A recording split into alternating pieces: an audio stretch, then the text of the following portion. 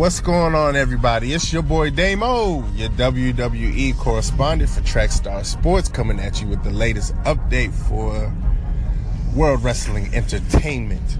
So what I want to talk about now is not necessarily a hot topic in the WWE, just something I'm noticing happening and kind of semi making a prediction of what I think is about to happen. So Jason Jordan wasn't hated, generally was liked. He wasn't necessarily a fan favorite, wasn't a big name attraction or anything like that.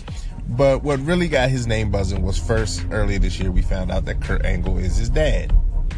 So you had that storyline. And now, this past Monday, as he's continuing to try to make a name for himself, he challenges Roman Reigns for the Intercontinental title, because Roman Reigns is kind of doing the John Cena thing now that he's Intercontinental champion and doing open challenges every week, and he's wrestling every week whoever is willing to come out and face him. So ironically, he's kind of trying to fill John Cena's shoes, being that he beat him several months ago. So he's kind of trying to be that fighting champion. He's not going to be a heel who doesn't wrestle at all, or tries not to wrestle anybody and only wrestles at pay-per-views. And he's not the big enough draw to only be a guy who wrestles at pay-per-views like a Brock Lesnar. So Roman is basically building up his credibility, being a fighting champion, wrestling every week, taking on any and all comers. So then this week, Jason Jordan steps up to take that challenge. Now, I think with Jason Jordan, spoiler alert for those who didn't see Monday Night Raw, but Jason Jordan lost that match. Roman Reigns is still Intercontinental champion. You probably already know that. But I think Jason Jordan is about to turn heel. Why? Because Jason Jordan, when the whole Kurt Angle thing came out, they got really, really mushy with that to a point. Like, at first it was like it was cool. But then a couple months in, they got really, really mushy with that story. And Jason Jordan was using that as an angle to get matches with guys that I really don't think in any other circumstance he would have got. So now he's challenging Roman Reigns. Well, this is an open challenge, so he really didn't have to do much, even though that was the way he got the match, was he came to Kurt Angle. And I think that Jason Jordan went from being generally liked to, or a likable guy, to now everyone hates him because he's using his relationship with Kurt Angle to get certain things, and the universe is not liking that. You can see that already. And so I think, in turn, being that Kurt Angle came in as a general manager that everyone likes, and that pretty much seems to be the formula across the board, even with SmackDown, everybody likes the general managers. I think Jason Jordan is going to turn heel. I think he's going to ask too many favors, and Kurt Angle is eventually going to have to give him a flat-out no, and say, hey, first it was the knee, like your knee's busted up. He's like, no, I can still go, I can still wrestle. Okay, fine, I'm putting you in the match. I don't know what it'll be next. I don't think there'll be anything that'll be able to be used as an excuse. I think he'll just have to flat out tell him, no, you're not getting this, period. And that's going to cause him to turn heel. And he's just going to try to run roughshod through the WWE. That's just what I think is coming down the pike for Jason Jordan, to kind of keep him relevant. And seeing how the overall response for him is that the universe is not feeling him anymore. So, I don't know. What do you guys think about the whole Jason Jordan storyline?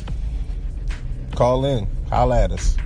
And if you don't already, make sure you follow us on social media, on Instagram, Trackstars with a Z_sports, and on Facebook, Trackstar Sports. And make sure you follow us at Debate Fuel on Instagram, Facebook, and Twitter. Hit us up. We want to hear from you. And don't forget, we're doing a contest. You get somebody new to sign up, they get a $25 Starbucks gift card. This is Damo. Holla at your boy. Peace.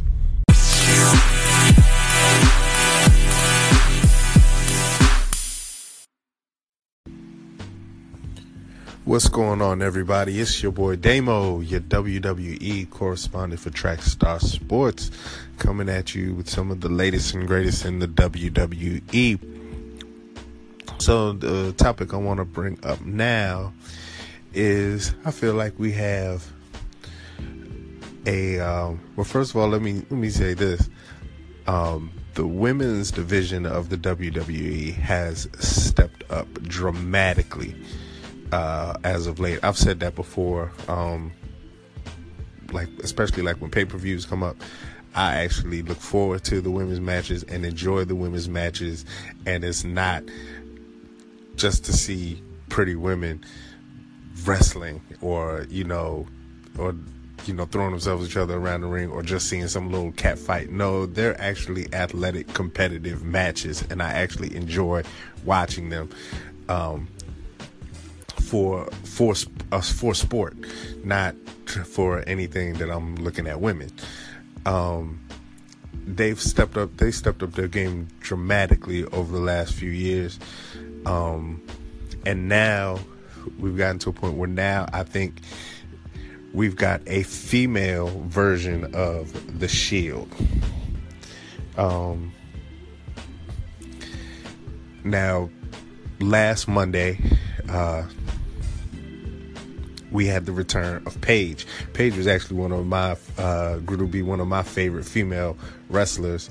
I wasn't really sure why she had went away, but I'm glad she's back. And now she's returned with some help. She has newcomers from the NXT, Sonya Deville and Mandy Rose. Now, again, like I said, I don't watch the matches for Pretty Women, but that doesn't mean I ignore the fact that some of the female wrestlers are very easy on the eyes. That being Mandy Rose. But either way, the three of them have stepped in and look like they're trying to dominate the women's division. Paige looking to get back to her status as women's champ in the WWE, which she was kind of running the division once upon a time when she was there. But like I said, she went away for a while. She had a little hiatus. Now she's back and looking to take over a very competitive women's division. I think Alexa Bliss is definitely scared, especially being that she got jumped by these three ladies last week. I mean, they were just pretty much just going all over and taking everybody out at random. What I would really have liked to have seen was them go at Nia Jax and try to take her down. It literally would take all three of them, because Nia Jax is just a monster. But yeah, so it looks like we have a female version of the Shield. Like I said, we have Paige, Sonya Deville, and Mandy Rose looking to take over the women's division. Now, the other two are kind of playing second fiddle to Paige. From what I've seen in the past, whenever you've had somebody who's going after the title and they kind of got some backup who's kind of letting themselves play second fiddle to that person, they eventually end up going after her because they want the title too. So I'm wondering how long this whole thing will last, especially since Paige didn't start out with them. She left and came back with them. So we'll see how things go. I'm really looking forward to seeing her face Alexa Bliss for the title. She beat up on Sasha Banks pretty handily on Monday, even though she had a little bit of help. But I'm looking forward to see what happens with this group. How long they're around, who's really going to challenge them in the WWE, because so far they're taking everybody out.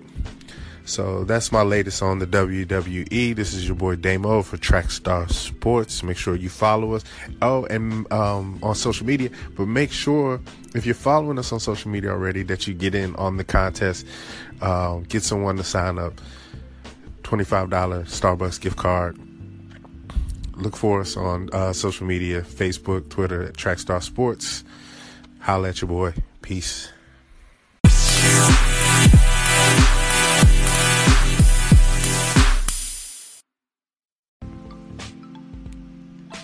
What's going on, fam? It's your boy Damo, your WWE correspondent for Trackstar Sports, coming at you once again with the latest and greatest in the WWE. I really wanted to shout this out this week. I could have waited, but it was on my mind, and so I figured I'd just do it this week. There's a character that's really grown on me in the WWE, and that is Elias. He's kind of been under the radar, not a big name draw, at least not yet. But I feel like he's a character that is very much needed.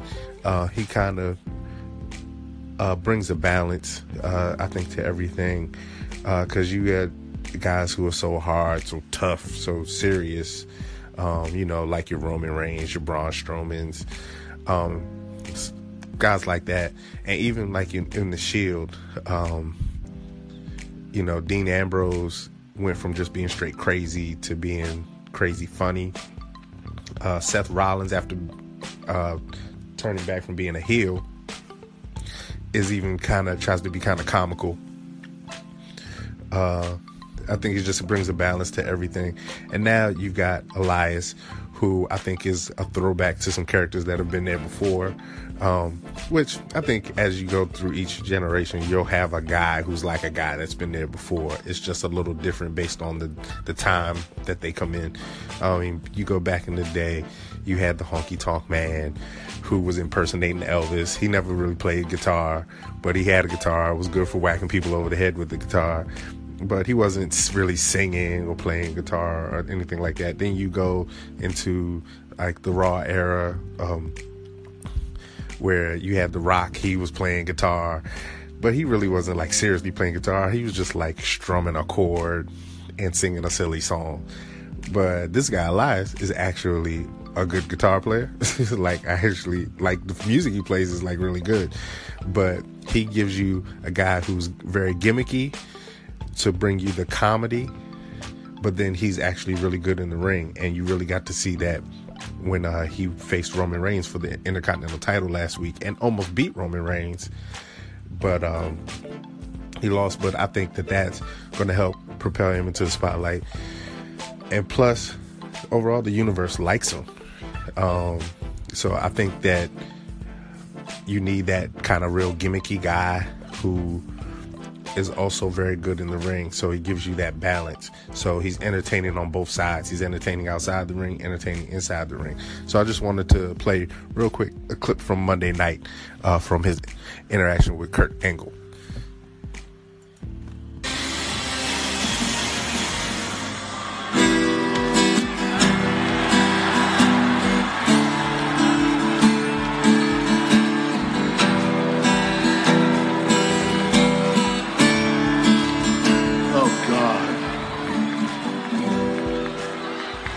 Kurt, I'm going to need you to silence your cell phone. In fact, just put it away. And then hold your applause until after I'm finished. Very funny, Elias. What do you want? What do I want? I want another opportunity at the Intercontinental Championship. But you went ahead and you gave that to your son. That's blatant favoritism. And it's not cool. I see the City of Angels, they want to walk with Elias. But the universe knows for you. Now, since there are no worthy opponents left, a musical performance is all they're gonna get. And that's on you. Just remember, some by sin rise, and some by virtue fall. That's Shakespeare, right? It's a warning. Your bias towards your bastard son will be the end of you. You know what, Elias? You're right. The WWE Universe deserves better. You go have your concert, and I'll go try to find you a worthy opponent.